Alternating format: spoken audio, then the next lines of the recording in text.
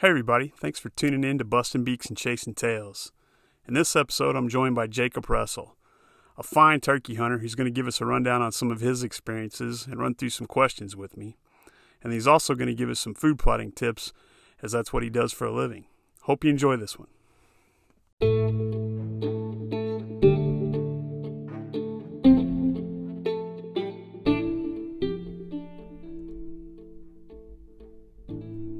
Welcome to the Bustin' Beaks and Chasing Tails podcast. Join us for turkey and deer hunting tips, information, and stories. And now your host, Todd Hogan.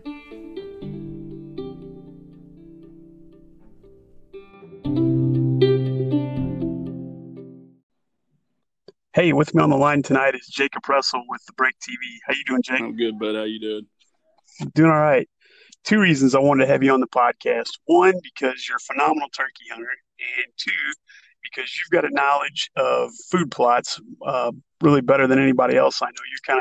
You and one of my other friends are my go-to guys to ask questions about it. So I'm going to kind of run through some turkey questions for you at the start. And then you and I have kind of talked about some food plot questions that we're going to kind of go over so you can give guys kind of some knowledge on how to get those going. Yeah. Okay. And you've got so we both live in Missouri. You live in southeast Missouri. I'm kind of in central east Missouri. Yeah. You're down in farmland, and you actually work in the agricultural industry, right? Yeah. We work for agricultural. We do custom applicating, fertilizer, spraying, seed sales, stuff like that. But yeah, we kill plants and grow plants for a living. Okay. All right. Nice. And you've got a degree from Southeast Missouri in that, right? Yeah, I got a bachelor's in agribusiness. I graduated back in 2008. Okay. All right. Well, you've got more knowledge on this than me. Like I said, I hit you up for stuff a lot. And so anyway, let's start with turkey, okay? Yeah. I know we were talking earlier. You had a run in Missouri where you were 6 years in a row where you doubled up on birds? Yeah, I had a pretty good streak there for a while, and our farm is about an hour west of where I live. I'm just here south of Cape Girardeau, and we hunt in Bullinger County, family farm. It's 243 acres, and it's about 95% woods. So it's hard to pattern birds.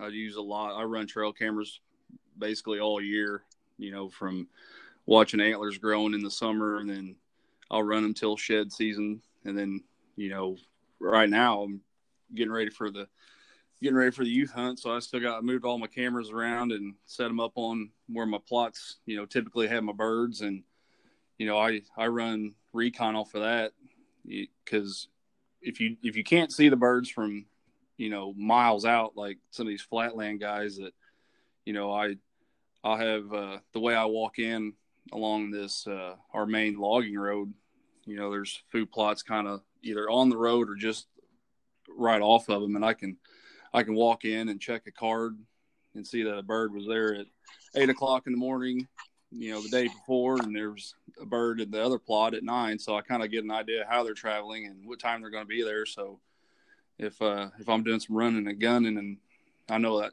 9:00 a bird's going to be in this plot, I can make a move and try to get there before he does. And it's been pretty successful doing it that way, but it's tough. Wood birds it's a different story.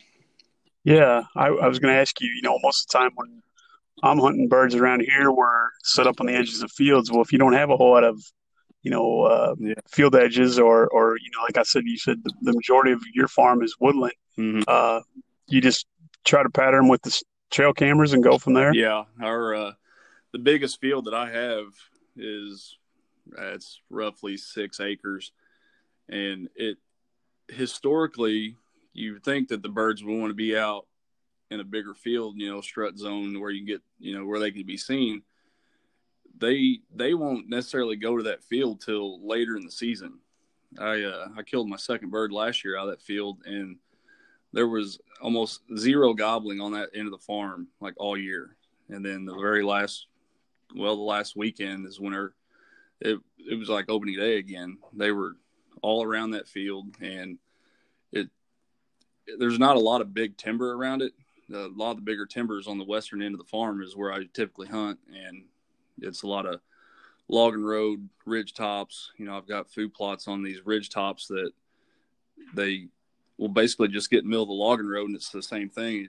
They can see 150 yards, give or take, one direction, so they'll just kind of get in this little junction, and there's 3 roads that come in. That's where my food plot is, where I kill all my turkeys, and it's like just a natural strut zone for them, and it's been successful for me. I've killed a lot of birds on that one spot, and they just get on that road, and it's kind of what they do. It's a same thing, getting out in the field and where they can be seen, and they can do it from the logging road too. But I know next weekend is youth season in Missouri. Are you Yep. taking somebody out? Yeah, we taking a buddy of mine's daughter. We had a benefit for a friend of mine had a pretty bad sickness. We auctioned off a youth hunt, and a buddy of mine bought it for his daughter. So I went out today and pulled cards. I took my kids out. We rode on the Ranger and looked at the food plots, checked the cameras, and then I talked to him yesterday, and he got his little girl out and patterned her shotgun, and we were texting pictures back and forth, and she's had a few birds under her belt. I think she's 11 or 12, and I think she's pretty pumped about going it. So me and Izzy and Mitch, we're going to try to set up and see if we can't maybe get one on film, or we're going to have a good time regardless. Sounds cool. Have you been out? Have you heard any gobbling yet? I have not been out yet. My buddy's got ground right. There's one piece of property in between us, and he was out, I believe, Friday morning. It was windy, and he didn't hear anything. But I've talked to some local guys around here that they said they've been getting it pretty good. But I have yet to be in the woods and listen for them. We've been in between rain showers trying to get some stuff done around the shop. But Oh yeah, they're definitely strutting. been wet. Yeah, Brian Johnson told me the other day that Friday morning he drove by a field and there were 5 of them strutting. Oh yeah, yeah. We were running fertilizer down south the other day, and there was my buddy sent me a video of some birds out in the field, and it's getting there. Let me I've got a few questions here that I was asking Brian the other day. Let me run through some of these and see what kind of where you stand on them. You set up in the dark, or do you wait till light? I set up in the dark. I'm kind of superstitious. I don't like to leave my blind out, over a course of a few days. With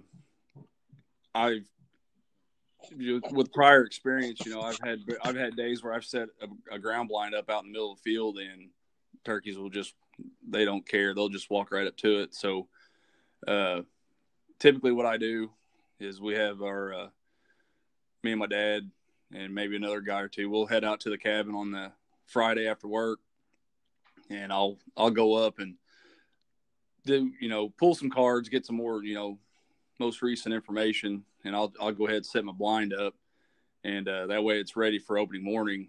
But if I get the hunt, maybe Monday, Tuesday, I like to take my blind down just for, I don't like getting faded out or anything, but it's just a preference for me, and I know where the birds typically go, and it's just kind of, I can get there in the dark and just wait for them.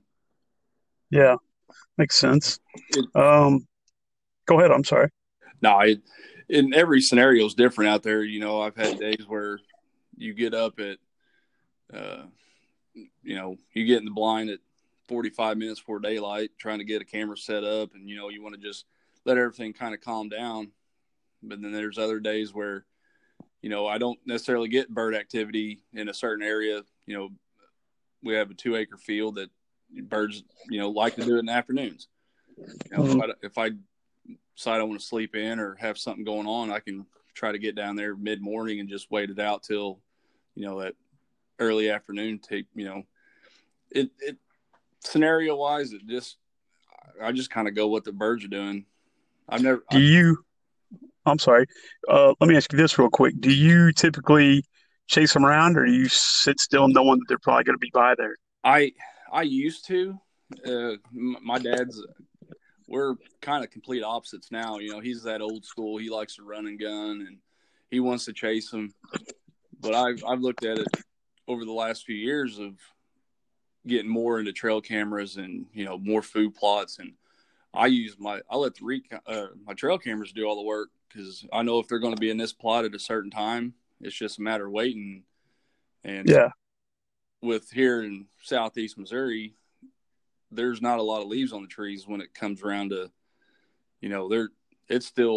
there's a few trees starting to bloom, but as for leaf wise, you can see so far through the woods. And, if you're trying to, in my opinion, if you're trying to sneak up on a bird in the roost and he can see you from 300 yards through the woods, you'll bump that bird before you even get close to him. And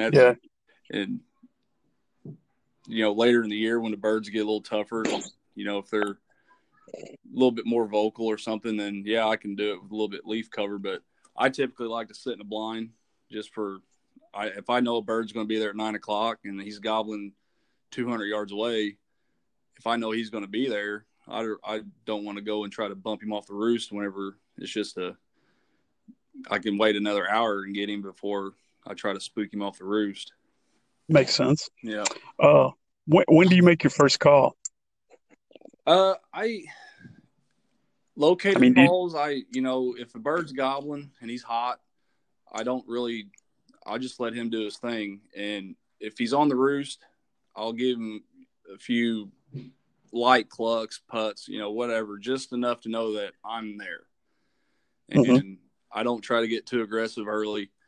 And then once he hits the ground and if he's coming my way, I just pretty much shut up because he knows I'm there, and I'll just let him do his thing. And if he kind of hangs up, then I do really soft calls. Okay. Just enough to make him like, I'm still there, but I'm not coming to you. You're going to have to come up here. Yeah, you don't want him to. I guess you don't make enough calls that you want him to hang up. You want him to come looking. I want him to stay curious and come looking. I don't want him just to, aggressive calling there's a time and place for it. And last year was a prime example. It was the very last day of season, and I'd actually missed a bird the day before in our big field. Bird started gobbling like 11:30, and I thought he was going to walk right up my gun barrel, but he skirted me through the woods. I was facing the edge of the field, and he kind of come around the edge of it. And as I made my move, he seen me, and I shot. I thought I knocked him down, but I looked out 20 yards off my gun barrel. I shot a tree in half. So I had to carry that back with me to the cabin. But the next morning, I got up there, and I was 5 minutes late. And these two birds were across the field with 180 yards, and they were hot. They were gobbling they were double gobbling, triple gobbling, anything that made a sound, they were gobbling at. And there was nothing I could do. I had to sit. I couldn't belly crawl out and set a decoy out, so I just kind of hung back out in the woods. I was 7-8 yards off the field edge, and I had a hen fly out of the tree 30 yards to my left where I had sat up the previous morning. She flies out in the middle of the field, and these two longbeards just pitched out, and they were wing to wing, fan to fan with 4 other hens. And I could just see them over the crest of the hill. They were 180, 200 yards. And I was just thinking to myself, like, there's nothing I can do. I have no decoy. How am I going to fight off 4 live hens?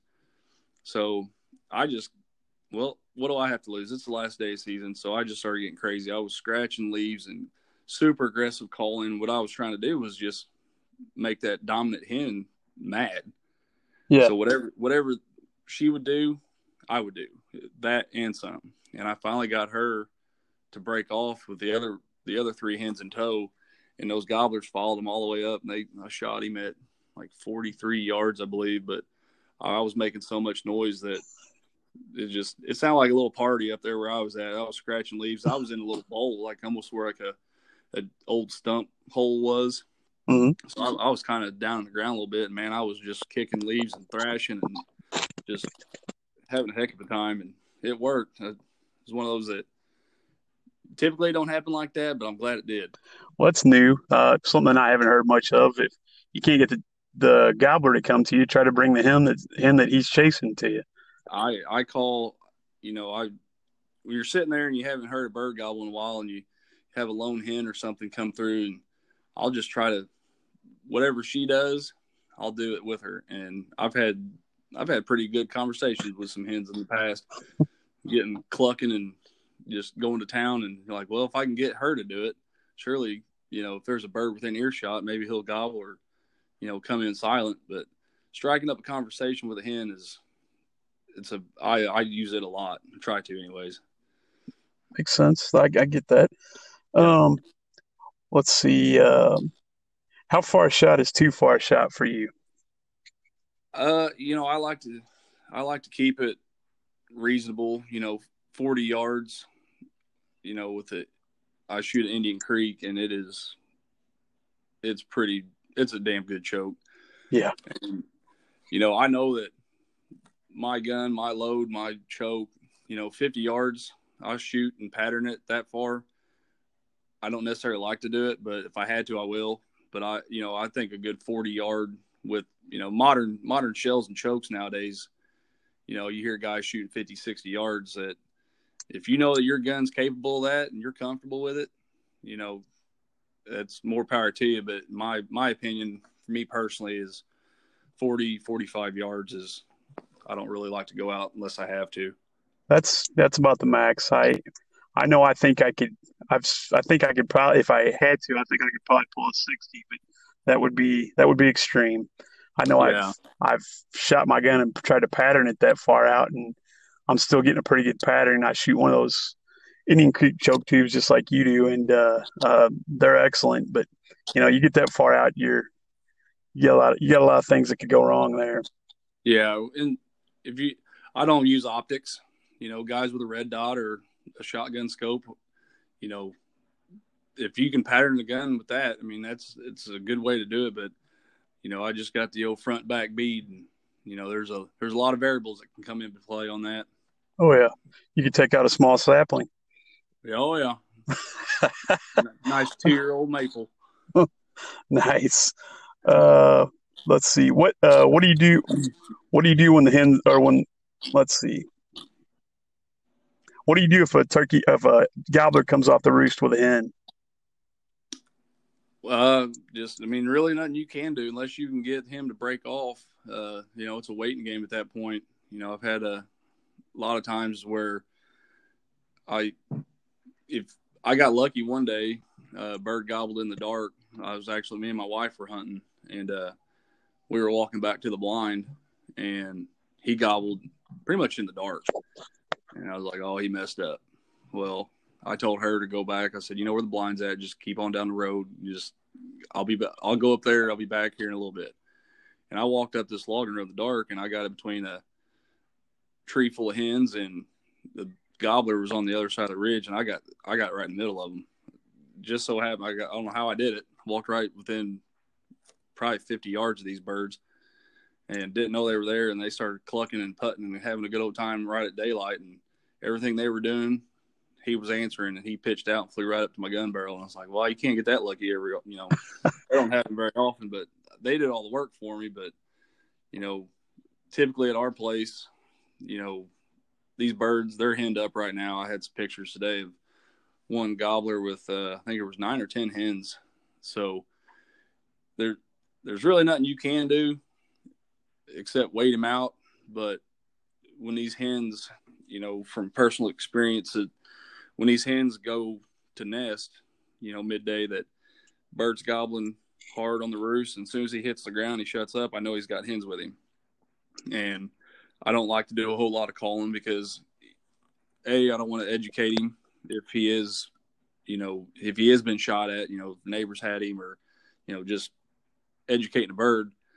once those hens leave him, those typically at our place, 9, 10 o'clock, those birds that never gobbled on the roost will get fired up because now they're looking because the hens have left him. Now he's searching, and that's when I'll start getting a little bit more aggressive. And, I've killed a lot of birds after 10 o'clock just for that reason. Mm. You get lucky, but, we have – because you can see like lone hens will come through at 8 o'clock by themselves. And it's like, well, they're going to nest. And then it seems like an hour or two later is when these birds will start firing up because once the hens leave, then he's got to go out and look for something else. So as the season plays on, do you like to hunt the early morning or do you like to wait till that mid-morning when they're going to look? I sit daylight to 1. Okay, yeah. Well, yeah, that's kind of what I know. I was talking to Brian Johnson a couple weeks ago, and he's the same way. He'll sit all morning, but he says he typically has more success around that 11 o'clock mark. Yeah, I think the first bird I killed last year, I think he was like 11:45, almost noon. I had a hen come out in the food plot, and I was just bored. I haven't hardly seen anything for the last couple hours, and I got my slate call out and started talking and chatting with her, and she started clucking and started yelping real loud, and lo and behold, bird gobbled, and he was within 200 yards, and I just kept on her, and she would just cluck and putt and have a good old time, and she actually called that bird up for me, and I would have never known he was there because I wasn't calling. I haven't heard a gobble in a few hours because last year I think it was I heard 13 or 14 different birds opening morning, and I think 3 or 4 might have been on us. That was just with the earshot. I'm up on a high ridge and pretty mountainous country, and you can hear those birds that are probably a good 3/4 mile away, but it still counts because you can hear it. Mm-hmm. But it was almost dead. Like that following week, my dad, he didn't hear a gobble the next morning, and they didn't do like almost zero gobbling the next 2 weeks. And then that last week, it seemed like they just fired up and it was like opening morning again. Okay. If you could take just one call with you, pot call, mouth call, box call, what are you taking? Man, trusty slate's hard to beat. Yeah. But windy I do a lot of mouth natural calling. I've never learned how to use a diaphragm because I can't figure out how to not make it tickle my tongue. But I learned just years ago, just started kind of purring and clucking and yelping with my mouth. And I've killed some birds with it, so I guess it works. But windy conditions, a good box call, loud, high pitch, you can cut through the wind. But, me with the slate, I think it's a lot more versatile. You can get loud and high pitch with it if you need to, but you can also do that really soft clucks and purrs that, for that final approach, you can get real quiet and not necessarily get so loud a calling where it, throws him off, but you can really dial it down and seal the deal with it. Yep. So I'd say a slate call would be I have a glass call, but that'd be my go-to. Okay. Let's see. How do you know when to make a move on a bird, or when to just hold tight? And I know each bird's his own, got his own mind. So, but I mean, yeah. When do you decide? You know what? It's time to go. If I have a bird that, hangs up at, 100 yards and I know he's there, I can hear him drumming. And if he decides to, they'll get on that ridge, and if he wants to move and go down, say 200 yards or so, and get down there and start gobbling, then he works his way back. You just kind of keep middle notes on, all right, he's back at 100 yards. Now he's back at 200. Once he gets to that furthest point, get back, try to get as close to where he was just at and let him work his way back to you. It doesn't necessarily work. I think I've done that one time. That bird was back and forth, and wouldn't come. He just hung up. So you don't call to him. And once he makes his move and goes away from you, do the best you can to get where he was just at. So when he does make his move to come back, hopefully you can cut that distance and he'll walk back to you. Okay. Makes sense. In a perfect world, that's how it works, but it don't always happen that way. If it was only that easy, right? Yeah. I mean, there's nothing to it. Couple more and we'll call this quits and we'll move on to food plotting. But what do you do on a highly pressured bird or highly pressured farm or late in the season? What's your best strategy on birds that have probably been shot at or educated or they've known something's up for the last 2 weeks? There's a lot more hunters in the woods.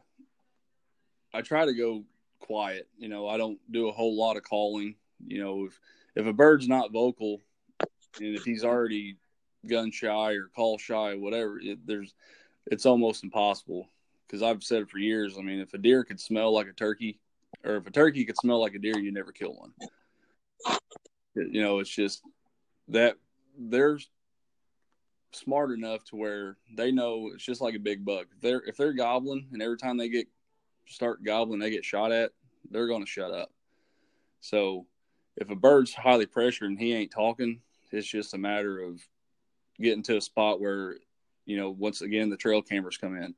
If he's been in this plot and he's like basically uncallable, just sit him out and wait. Because if you can't call him, he ain't going to come to you. He'll most likely go the opposite direction. It's just sit tight, sit quiet, and then hope to God he walks out. Because, if you make a move on a bird that's not gobbling, he'll be spooked and you'll never even know he was ever there. Yeah. Okay. So I like to sit out and sit him out and wait. Yep. Okay. Last question. If you could give one piece of advice to a new turkey hunter, what would it be? Don't give up. Okay. If you've gone out and practice your calls and you get on a bird and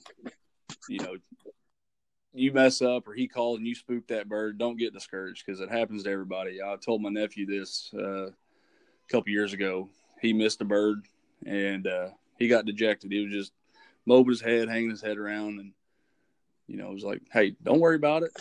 Of course he did shoot 3 times at it. I kind of had to bug him a little bit, but I told him, I said, hey, you're not the first person, you're not the last person to miss a turkey. I said, it'll be all right. He goes, yeah, not 3 times. Like you, I said, I missed last year.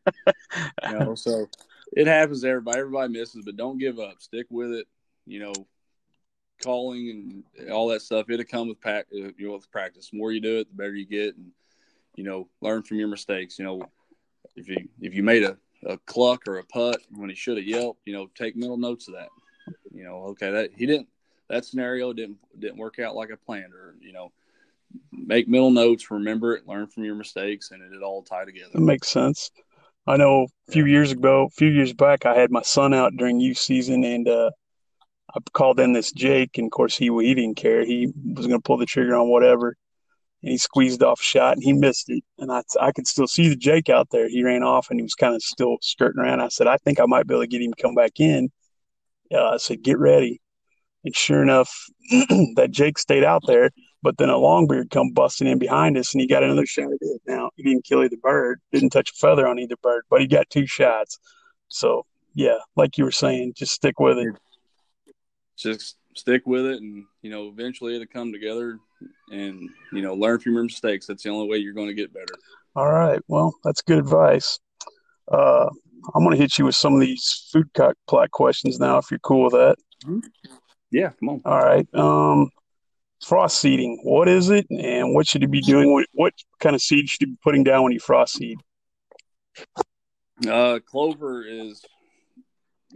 Frost seeding is a really good way to plant clover. What it is, clover is such a small, hardy seed that,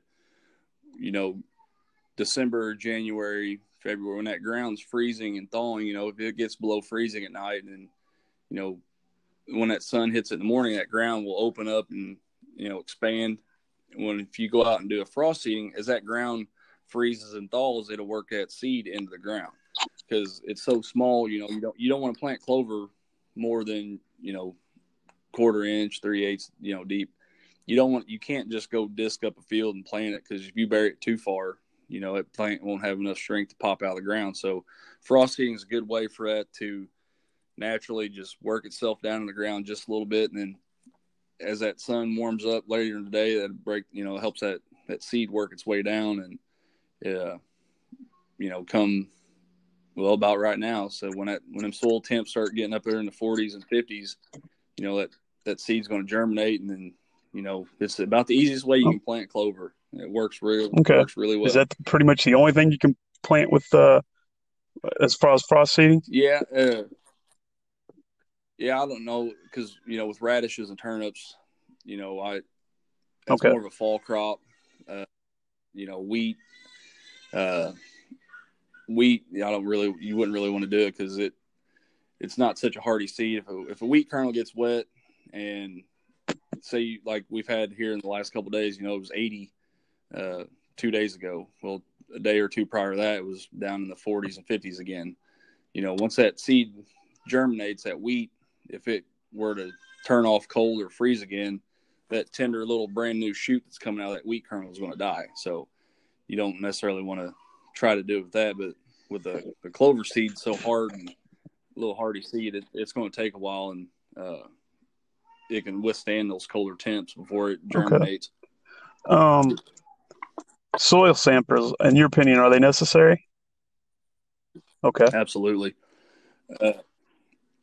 Because if you don't know what your ground is capable of, you'll never know for like what types of fertilizer. Do I need lime? Or a soil sample will tell you that. You can go out and with a soil probe or just a simple hand shovel, in whatever size plot you have, maybe it's a half acre, if it's a tenth of an acre, whatever you have, you can take these samples, and it will tell you, hey, I need to put 1,000 pounds of lime down, or you're high in potassium. Or because what we used to do back in years ago, before food plots really were a thing at our farm, my dad would just grab a few bags of triple 13 or whatever, and we'd just go out and throw it out. Well, if your ground's acidic, or if the plant can't utilize the nutrients in the ground, you're just throwing away money. You may not need say 200 pounds of fertilizer when you can get by with 50, and you won't know that until a soil sample result says, hey, this is what you need and this is what you don't need. It will save you money in the long run. How do you take a soil sample, and how often should you take a soil sample?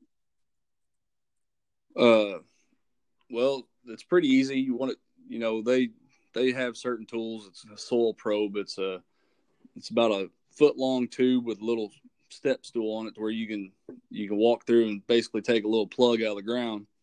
And you want to go anything deeper than 6 inches, that's about max, because that's about where that's where your root mass is going to be your own. So that top 6 inches is where you want to get your soil from. Like I said, if you say you have a half acre plot and just go out and take 5-6 random samples, you don't want to just pick a spot that's really green or one that's really bare. You want to just kind of just throw a hat or take a stick and throw it, just wherever it lands, take a sample from it.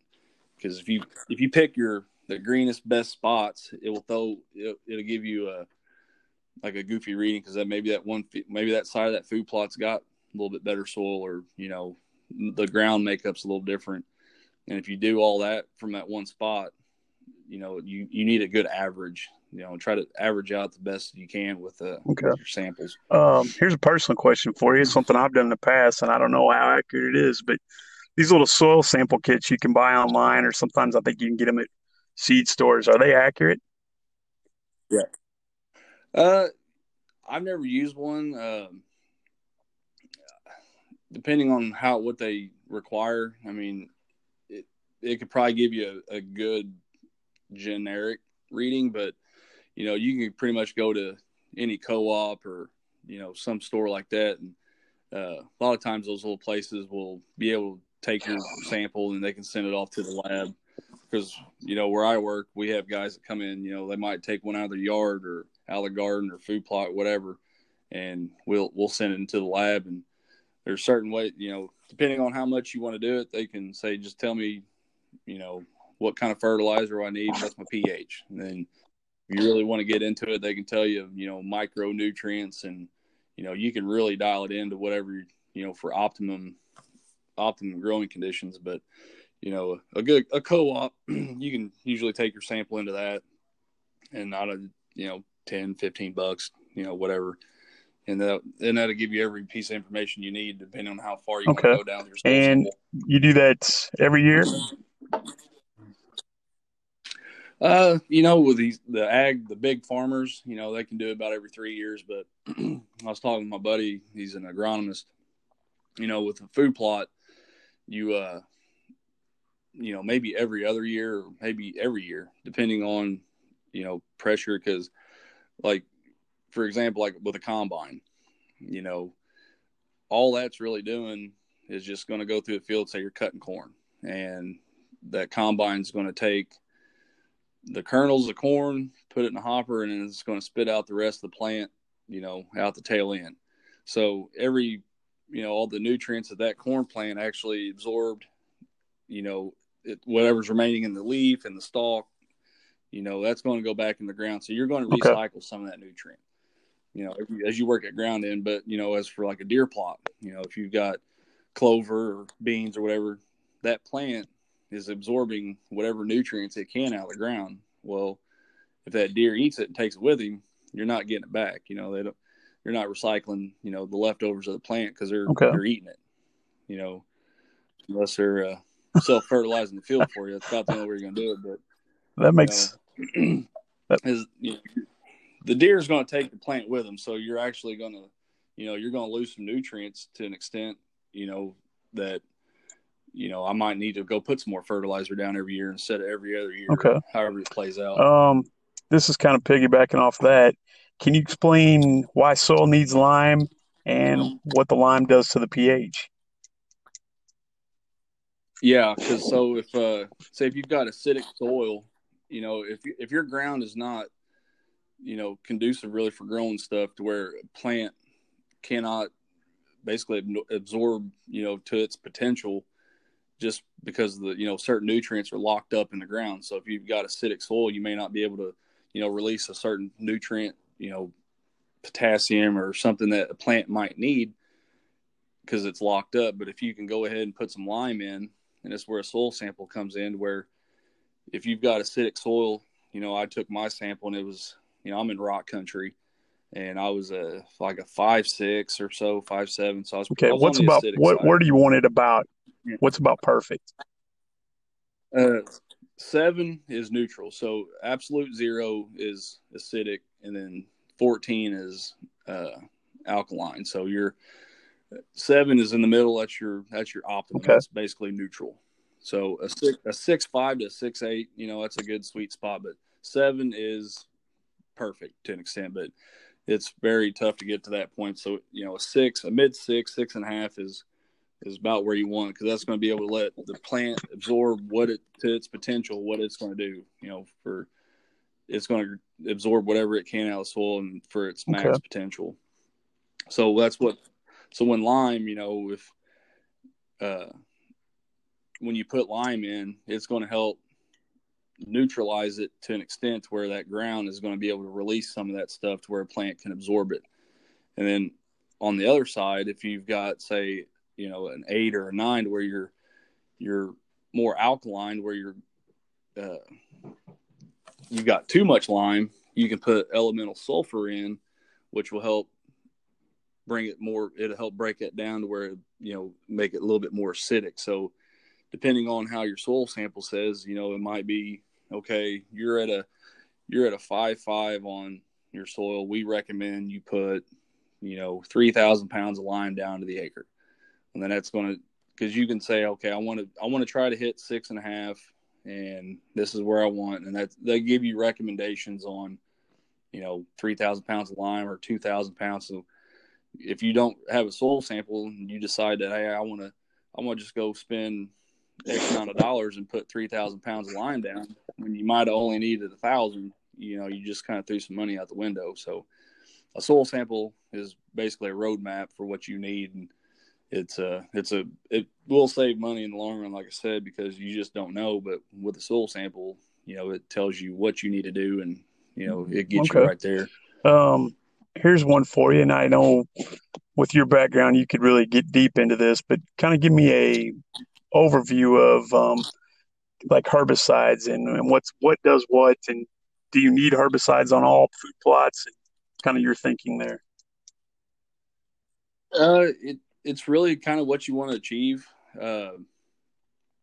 I like to spray mine because I don't want competition. If I'm trying to grow some beans or whatever, and I've got a bunch of grass growing in there, every one of those pieces of grass are taking whatever moisture away that could be going to my beans or whatever. So it's a kind of a however you want to look at it. If it doesn't really bother you, and you don't maybe not have enough to where you want to go out and spend some money on some chemical, and you just, if you don't have the means for it, and say, hey, I just got it planted, let it go.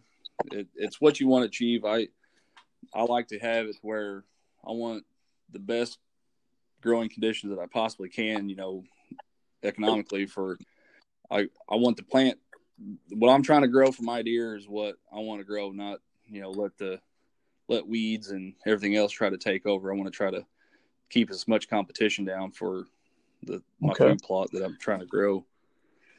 But with I put in a clover plot. We had the conservation come in, I guess 4 years ago now. We did a cost share, and we had him put in. We did three half-acre plots and a water hole. Well, it's kind of weird how our farm lays out, because you can be on one ridge and the soil's fairly rocky, and then I can move over 200 yards to the next one and I've got almost zero rocks. Well, one of these newer plots that I had, the more I worked the ground, the first year with the dozer come in, and we had some roots, and we did the best we could, pick out sticks, whatever roots were left. We just did our best to clean it up. Well, I took a disc through it, tried to work it up best I could, just more or less to help level the ground out, because where the tractor dug out of a tree or whatnot, there was a little bit of a dip, so I was trying to bring a disc through it, and it was really good dirt for the first year. Well, it started getting some rain on it, and the rocks started popping through. Well, it's like, well, our ground out there, it's kind of backwards from how normal farming operations work, to where I have to have a 2-inch rain to go out and work that ground, because it's so hard with, some of it's got some rocky soil, some of it's not.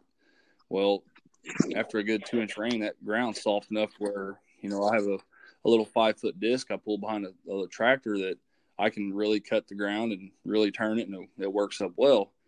Well, the more I started working this ground, I was pulling up rocks, and I just, came to the conclusion I want to do clover. Just where all I had to do was mow it. It's going to save me hours, every year on trying to get this ground worked up. And so I went ahead and put clover in, and now all I have to do is mow it. I ain't got to try to worry about a rain. And, timeline wise, if it's nice, weather wise, I'm working. But if it's raining, I don't necessarily have to be at work, because, farmers ain't working the fields. Then, I have a little time where maybe I can go do something, take a day off or whatever. But as I got the clover in the ground, I went ahead and, get some grass, and I can go ahead and spray, grass killer on it. And it's, something like that, to where I want clover growing and not a bunch of weeds and grass. Then I can go ahead and put, spray with some herbicide on that. But it's really kind of what you plan, personal preference, really. I like a clean plot, but not everybody has the means to do that, or may not have the time to do it. All right. Here's one for you. If you're putting in your first plot, where do you start, and what steps should you take to get to the point of planting? I like ridge tops. A lot of our plots are on ridge tops just for, kind of prevailing winds. If you're down in the bottom, you get swirling winds and it's, pretty tough to hunt. But if you can get on a higher ridge or whatever, and we have a lot of westerly winds. It's just, a lot of my stand locations are set up for a west wind. We hardly have any easterlies. So a lot of my stands are set up on the eastern edge of these plots where, a west wind's in my face and the wind's good. So you'll get more consistent winds higher up. And, Okay. I typically That's a good point. I never thought really. But I guess I'm guessing on ridge tops too, you're probably going to get better sun, right? Yeah, you get depending on what size plot you have. If a small little hidey hole plot that 30 yards wide by 20 yards long, it's just depending on what size plot you have, you'll get a little bit better sun on top. But if you have a big tree canopy, it's just doesn't really matter where you're at. But you'll get a lot better. You'll get more consistent winds, and then you'll get better sunlight. But at the same time, sometimes those ridge tops a little rockier. This kind of piggybacks off that. What's something good to plant in a small plot in the timber? I do. I like clover and wheat because for a growing, like say if you want to try to put in a bean plot, it's not really economical for a small plot that's 30 yards by 30 yards. Those deer will mow them down so fast that you're just wasting time, in my opinion. But something with wheat, inexpensive, you can pretty much throw it on the ground and it's going to germinate. Clover, pretty much the same thing. It doesn't take a whole lot of work, but once you get in there, throw it on the ground, it's going to come up. And sometimes those plots are too small where maybe if you don't have equipment, can't get a tractor in there. If you got a 4-wheeler and you're driving in and out around trees and zigzagging back and forth, it's just kind of something easy. You don't have to mess with it. And then, get some wheat growing, get some clover, and then you can always come in with turnips and radishes and broadcasting over the top of that for in the fall. You want to put as much tonnage out, as that turnip tops growing, put on those big leafy tops. And, the more food you can provide on that little bitty plot that's what you want to Well, let me ask you this. Again, some of these questions are piggybacking right into the other one. How big should a food plot be? Can it be too big or too small? Yeah, yes and no, really. Minimum is half acres, about a minimum like what you read about, because, I went and pulled carts today, and I had a little half acre clover patch, and I think there was 11 deer in it, and they've had it mowed down to the ground for months now, and it gets a lot of pressure, and there's really nothing you can do about it because they're in there every day munching it down. And something that's going to keep growing, a little hardy plant like clover, it's providing. There's a lot of little clover plants out there, but if you try to do a bag of beans, and they'll have it ate off in the first night once they start coming up. But if you get a bit, you're hunting an ag field and you're hunting over a 200-acre cut cornfield, and you're watching deer come out from the far end, there's really nothing, it is too big because you can't shoot that far, however, whatever. So it's kind of hard to set up on something unless if you can pattern them and see which way they're coming in and out of. But our biggest field is, I think I said 6 acres, and it's 200 yards pretty much for the whole way, but like the furthest shot I can make is 300. But I've got stands set up kind of just based off wind directions, really, because it never fails. You hunt one stand, and then deer or whatever, they come out on the other end of the field, and you go like, I'll hunt that tomorrow, and then you go hunt every that stand, time and they come out the other end of the field. So it's just kind of yeah. So I've got stands pretty well set up, both sides of it, a couple different sides where if it is a south wind, I can hunt one side. If it's north wind, I can hunt the other. And just, it's not big enough to where I'm not watching deer from half a mile away. I'm watching them from 200 yards, and they can always feed their way towards me. But, a lot of guys that may not have big parcels of ground or whatever, if you have a small hidey hole plot and that's all you can make, I mean, it's just, put what you can, try to put as much food as you can and keep something growing all year. Cause I try to keep something growing at all times, just to help, feed the deer year round really. Cause I was telling my buddies, like, I'm going to do everything I can to suck all the deer off of you.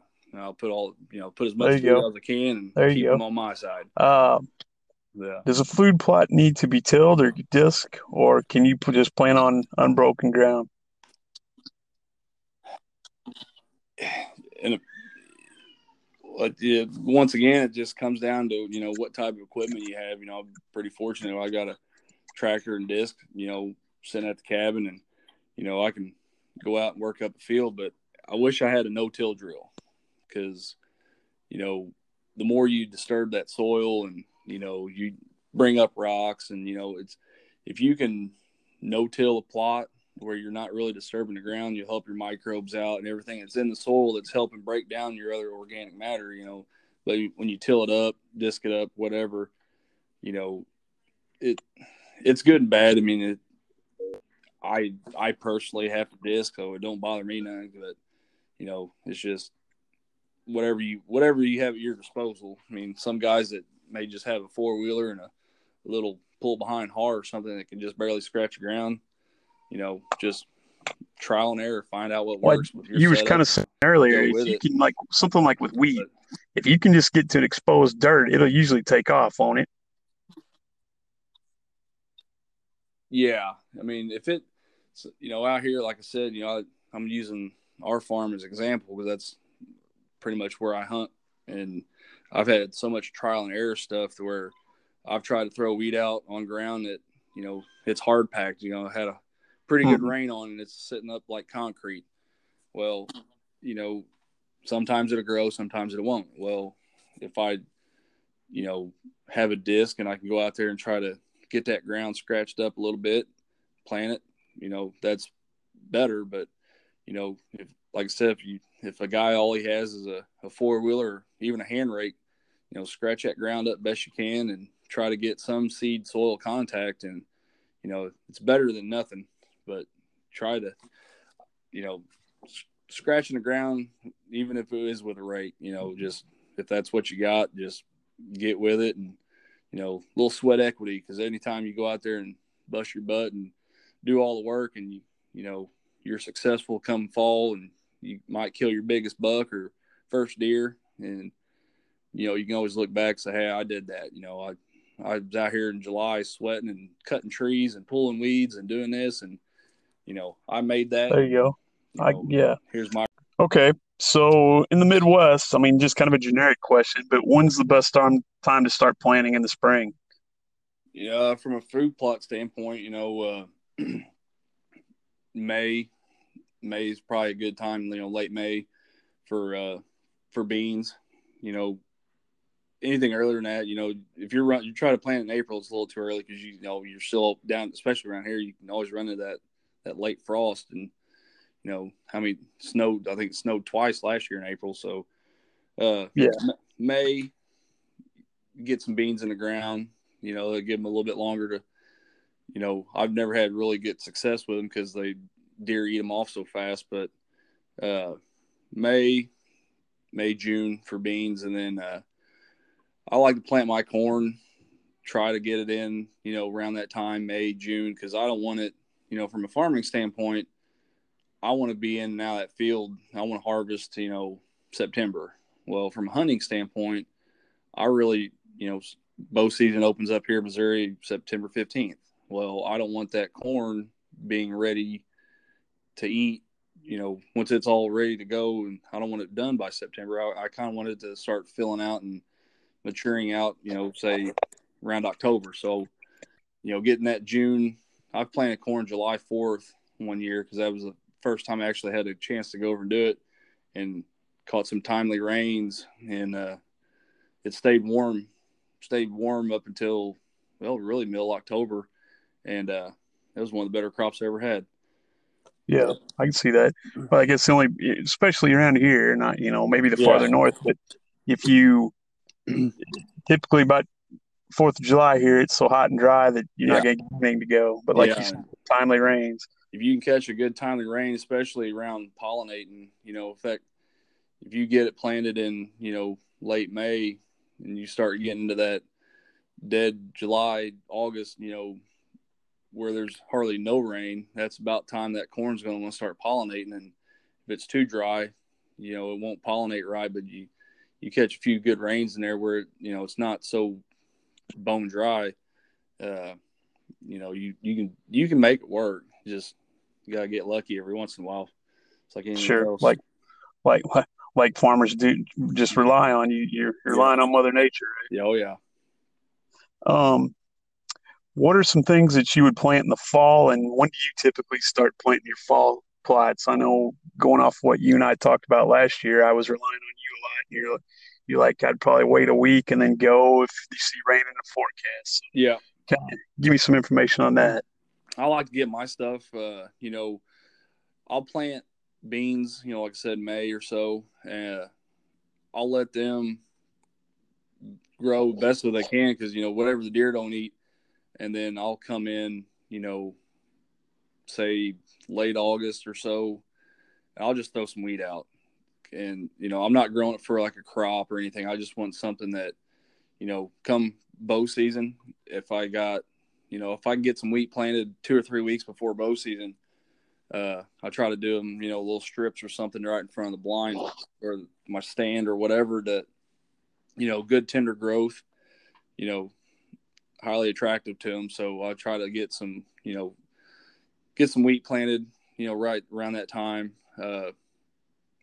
Your turnips and stuff, if you can, the longer you can get them in there before, hard frost, like I said, based off the weather, really, if it's super hot and dry and if you plant it and it's pretty dusty, that ground, all it's going to do is just that seed's going to sit in there until it gets rain. So I've tried to do it in August before. I've tried to do it in September, and it's just they don't get real tall. But if you plant it too early, and if it does get a good, say you get a couple days of rain, and it germinates, and then it turns off a drought for the next month and a half, that plant's going to die anyway. So it's just kind of a luck of the draw. Turnips and stuff. August is a good time to do that, and that gives them enough time where they can get, maybe 6-8 foot tall, however long, whenever it does get, for late season. Just depends. Okay. Because we've gotten, we lost our mind one year. We took a 1,000-gallon water tank out there and we were sucking water out of the pond and taking it up and trying to water some of these hidey hole food plots. And we put 1,000-gallon water down and it would suck up, and before we can get the hoses rolled up, it'd be just almost dry again. I'm like, well, I just wasted our time. I think I remember that. It's a couple years ago, wasn't it? Yeah. Real dry during I remember that. Didn't rain for like 2 months, and we're like, oh man, this is bad, because everything we had was just dirt. And I got it ground just enough to where that seed kind of halfway germinated, then it just dried up and died. So it was just kind of, well, we tried. Again, relying on Mother Nature. Yeah, that was a bad one. These kind of all tie together, but I'll kind of hit you with all three of these. Something that you would plant that you could hunt over early season. I'm guessing like you were talking beans. Yeah. And then what would you hit with like something that would hit about the time that the rut was hitting, like about, early November? And then what would you like to have rolling when it turns off cold during late season? I mean, if a guy can get beans, I mean, that's your way to go. But, I've like I said, I've never had any, really good success with it because the deer eat them off so fast. And you can't necessarily go try to plant them in a small hidey hole plot because you just don't have enough plants there. But, say if a guy had a 100-acre field where there's no way a deer is going to be able to eat off of it, that's what, once it turns cold, and these deer coming off that rut, they're drained out. They're looking for replenishment. The beans are high in protein, which I plant corn. I had, maybe a 2.5 acre patch of corn that for our area, I don't know of any landowners around me that has, corn or food plots of that nature. So I pull a lot of deer in just for, trying to keep as much food as possible on my farm. And, during the rut, historically we don't see a lot of buck activity in that field because, you'll never beat an acorn. That is the number one. White oak is the number one deer food. But, it seems like when those bucks get in there with them does, that they'll follow them. But if you got a lot of does feeding your field and that's just kind of how your hunting setup is, then stick with it. But, me personally, I've never had a whole lot of success with trying to hunt the rut over, standing corn or, whatever beans, because early season when those beans are green, protein wise, that I try to keep them out for the summer when, the bucks are putting on antlers and, you got the fawns coming in, trying to keep the does healthy and, helping bucks, get as big antlers as they possibly can grow. But at the same time, once I eat them all off, I'll just come back with, wheat and just something green. But for a rut, corn, me personally, that's what I've had success with for late season. We don't typically get a whole lot of snow, but, if we were to have a couple, 4 or 5 inches of snow in that standing corn, it's above the snow. They don't have to dig for it, and it's a good food source for them. But, beans are always a good one. They're high in protein, and then they will just flock to it when it gets cold. But, I have corn, 2 acres of corn in one field, and right beside it, I have 2 or 3 acres of wheat because, Mother Nature down here, sometimes it's 65 degrees in November and the next day it's 35. Deer they'll want their carbs for their corn, when it gets cold, helps, keeps that metabolism up, body heat. But, on the warmer days, they're going to go to green. So I have both of them in the same field, and, I can sit there, and depending on what type of weather I have, I've got both food sources in the same spot. Do you plant any brassicas at all? Oh yeah. Okay. Yeah. Some of them, like my hidey hole plots, that, do get a lot of pressure. I'll broadcast clover, turnips, and do cereal rye. But, radishes and turnips, if you can get them, you get good growing conditions and they start putting off that big fat leafy top. I mean, that's a lot of tonnage. So you can feed a lot of deer in a small area just for that fact. So, in a hidey hole plot, wheat, something that's inexpensive, it's going to put off some, a tonnage is kind of what you're looking for. Is, it's always a good one for a smaller plot.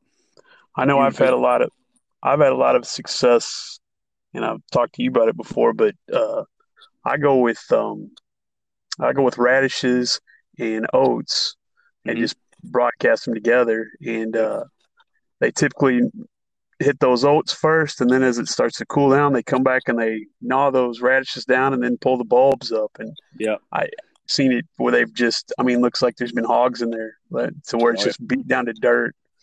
Yep. Because as that top's growing on them turnips, they're pretty bitter, but once that first frost hits, those starches will convert to sugars in the plant. So they'll get, if you can plant both of them together, they'll eat the small tender shoots of your wheat or your oats or whatever you got planted, and they'll just kind of leave those brassicas alone, let them get bigger because they're bitter and they, it's not very palatable. Well, once it turns cold and those starches convert, then you'll see them just, like you said, come back in and just mow down. And I've had them do the same thing, just pawing out the bulbs. And, it's amazing what they'll do for a little bit of a turnip. Yeah. And also if you got ground that's maybe a little bit compacted, turnips are good for, soil compaction, because as they start growing, they displace that dirt. And Yeah, okay. if they don't eat it, then that bulb turns around and rots. It leaves a void. And, putting your nutrients back in the ground, it's basically turning itself into those, some fertilizer. But then, as that tuber goes down and breaks up, and, once it rots, it leaves a void, and, helps aerate the soil, and, it won't be as hard compact. That's what they're designed to do for like cover crop stuff. Okay. When you get tractors that drive over and up and down the field all the time, and, that soil gets compacted, a lot of guys, when they put that cover crop, it helps break that soil down, because once, they don't harvest the cover crop, and as that stuff starts to rot, it basically, it's almost like it's aerating the field a little bit. Makes sense. What I know there's no perfect answer to this, but what if you had a small plot, what would you put in it? What's best for a small plot?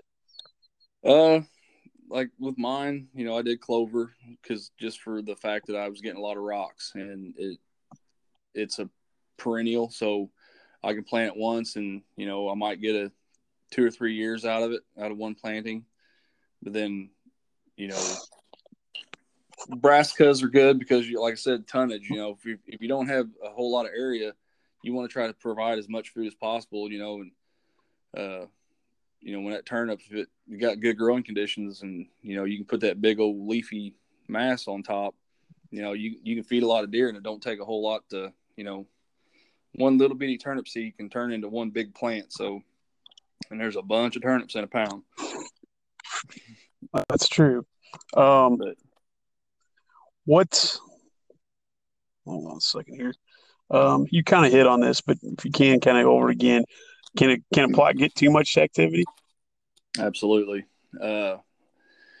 If trying to manage deer herd, I've seen guys where you can take like a utilization cage, where take you some chicken wire and make a 3-foot circle out of it and set it out in the middle of the field, and where a deer can't munch on it, and you go out there and everything inside the cage is a foot tall, and everything outside of the cage is gnawed down to the ground. That, hey, they've been in here pretty tough. It's not my food plots growing. They're just eating it off so bad. Mm-hmm. But like I said, I had 9 or 10 deer in that picture this morning, and that clover plot, it's been gnawed to the ground like for months now. And here, as it starts coming out of dormancy, everything's going to start warming up here in the next month or so, and I just got it fertilized, and as that clover starts to get growing, hopefully in perfect world, it's going to start growing faster than what the deer can eat it off at. But yeah, if you got too many deer in the area, I mean, they'll wipe out a food plot pretty quick. Okay. Well, you just kind of hit on this one too, but when would be the best time to fertilize? Is it late spring or late winter? When do you typically fertilize? I like to do it in the spring and fall, really, because depending on what you're doing, like potash, which is from the fertilizer, it's a 0060. That's what, for your broadleafs, your clovers, your beans, your radishes, whatever.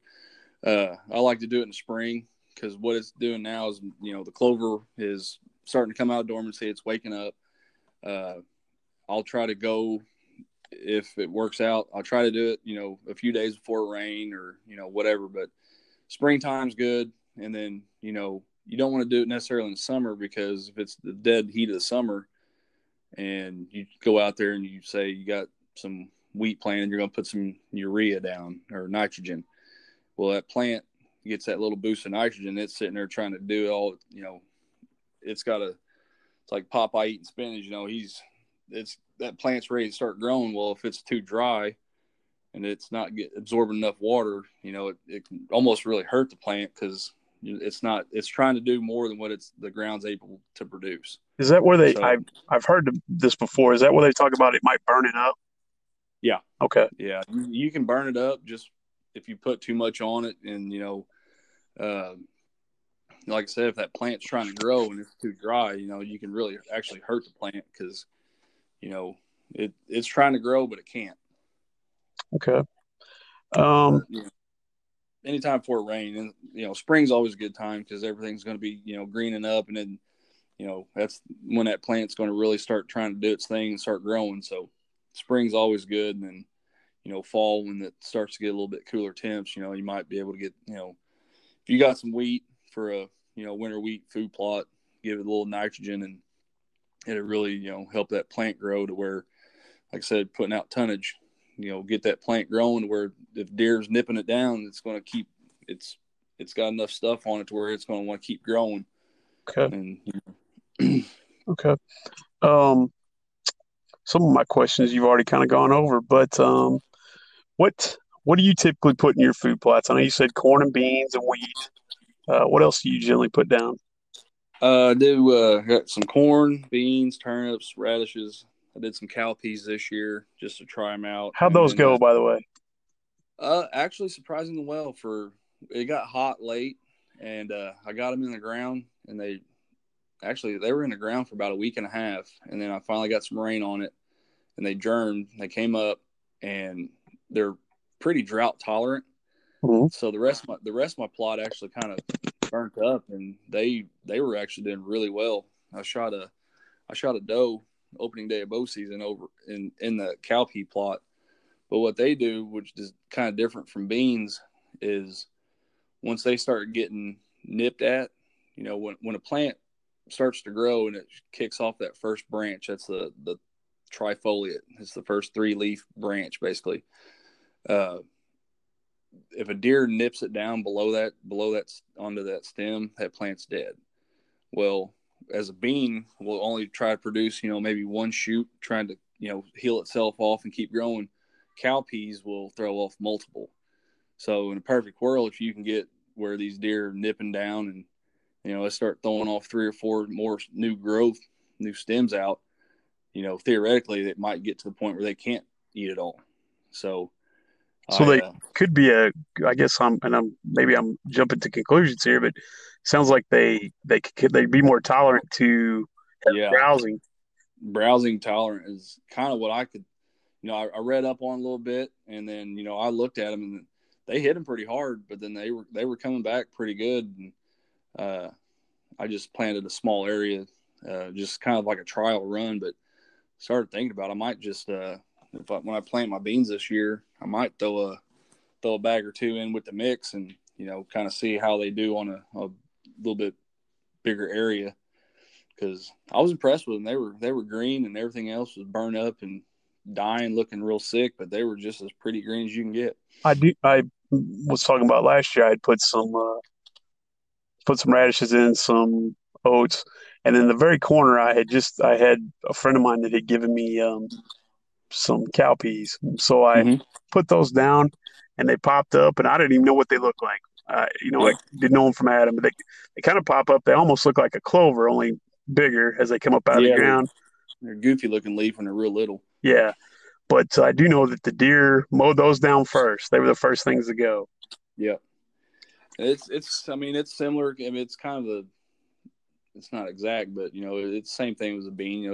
It's tender when they're coming up and new, and it's a highly palatable food for. I was impressed with them. That was the first time I ever tried it, and like I said, I might do it again. Maybe buy a few extra bags just to plant them and see what they actually are capable of. But with my clover plots, like I have, I think 3 or 4 acres of clover that, a half-acre plot here, a half-acre plot over here, and a 2-acre. Because it's the ground where I got the clover so rocky that I can't work it. I don't want to work it anymore because I'm losing whatever soil that I've built up through, organic matter from, plants, mowing it down and, whatever. But, I planted equal parts red and ladino clover, like crimson clover and then ladino. Because it comes off at different times. The deer, they prefer ladino, the white clover more. But as that red, it's stemmy, and so you got a lot of lignin in that stem, and it'll put off a bigger head that the turkeys will utilize. turkeys will eat both of them. They'll flower the white flower off the ladino, and then they'll eat the red flower. But, they come off a little bit different times. So one's producing when the other one's not. So it's kind of a double shot there. Have you ever tried, while I'm thinking about it, I can't even remember the exact name. Is it Trufla? You ever tried that? Chufa? Yeah, that's right. Yeah, I planted 1 year, and it was drought, and I never knew what it was, and I don't think it came up because it got so hot and dry, but I never went back to it. They say it's good for turkeys, but I've never planted it. Okay. Well, I was just curious. I've heard of it, but never known anybody that had planted it. Yeah. Kind of piggybacking off that, and you'll know this better than anybody because last year I got all my seed from you. But is there a difference in the big name seed, like well, I won't say any companies, but or just like the generic seed you can get at the local feed store? Yeah, I mean, there's to an extent. Some of this corn, like Roundup Ready beans versus Liberty beans, you can, what they call conventional is, it's kind of like the stuff that our grandparents used to plant. There was no Roundup Ready stuff back in the day. So they'll grow just like anything else, but at the same time, you won't be able to go in there and spray them, because if you try to come in with some Roundup or glyphosate, whatever, you try to spray it over a conventional bean, you'll just kill it. So if you can, some of this stuff now, it's got all the seed treatment on it, it's going to help that plant get down there, and it's going to give it a little boost to where it, going to help it come out of the ground quicker, and it's going to give it a good head start. Okay. You can plant it, but you would probably have better luck with something that's going to have a seed coat on it, seed treatment. Okay. And whether it's a brand X versus brand Z, it's just kind of, Roundup versus Liberty or whatever you plant. But I mean, it'll grow. You'll just probably have better luck with something that's got a seed coat on it, seed treatment. What about, like, if, I don't know what companies make it. Like I said, I won't throw out any companies, but you see these companies that have like their own version of, clover or whatever. Is it any different than the clover I can just go to the seed store and buy? To an extent, yeah, because some of these, it's all patents. Okay. Like somebody might be able to buy like a certain type of genetic from company A and breed it with another genetic from company B, and then they might be able to have like plant X that's some hybrid between two other companies. It's all relative to an extent, but clover is clover. I mean, some of these companies that breed plants for breeding hybrids for deer food plots. I mean, it's higher seed, it's higher price, but that's what it's designed to do. Okay. And somebody might not be able to go out and pay $250, $300 for a bag of corn whenever, hey, I know a buddy that lives down the road, he's got some in the grain bin that's, I can go ahead and try to plant that. You'll have it'll come up, but maybe not as good. So it's just kind of a risk. I've bought bird food before, and it was black oil sunflower seeds, and planted it, and they came up. Oh, really? Yeah. Well, that's something I was always curious about, if there was a big difference. I figured there had to be, just in the price. But typically, do you plant what do you plant? Do you get the big name, or do you just get what you get from you get yours? I take it back. I have a company that I can order my stuff out of that, I might have a bag left over from like a seed rep or something that might be, whatever. But I try to plant, I try to stick with what I know it works. If I have an extra bag of coated soybeans, maybe buy a bag of Roundup Ready soybeans, I'll plant with it. But, beans are pretty easy. You get them wet long enough on concrete, they'll grow, but it's just pretty much, it's kind of like, what's economical for somebody. They may not be able to go out and, but plant one bag that might cost them $50 and, but it's all relative to an extent. But yeah, it's just, if you can get something with a seed treatment, like I said, it's probably gonna be your better route, but at the same time, it might cost you more than what just some generic bag of, corn. Like wheat, you can buy a high dollar hybrid wheat, or you can go to a local co-op, buy the bag of feed wheat for $5-6, and it's all gonna grow. It's just, looking at it from a crop standpoint, it's just, you're feeding deer. Yeah. You're not trying to make 60 bushel wheat. Yeah. That's kind of been always my theory. I'm not harvesting this. I just want to feed something to keep it coming in. As long as it comes up, turns green, and gets a deer within bow gun range, whatever it's, that's all that matters. All right. Well, I've kept you on here a long time, but I appreciate it, man. If you don't mind, later on this summer, I might hit you up again, and then I'm definitely going to hit you up, see what kind of activity you're seeing in the fall, if you're cool with that. Oh, yeah. Absolutely. Yeah, I need to come up and hang out with you and Brian anyways. Oh, yeah. We're going to do another podcast. We're going to do it live. We're right in the middle of the coronavirus, so we're doing everything on the phone. Brian won't even let me near his house right now. But yeah. So anyway, I really appreciate it, Jake, and man. Turkey season, and I'll talk to you before too long. All right, bud? Yeah, good luck. Send me some pictures, buddy. All right. Take care. Thank you. All right, man. Thank you. Bye. Hey, hope you enjoyed the podcast. Thanks to Jake for helping me out. Hope you get some good information on both turkey and food plotting. He's got some great knowledge. Everybody stay strong, stay healthy. We'll talk to you soon.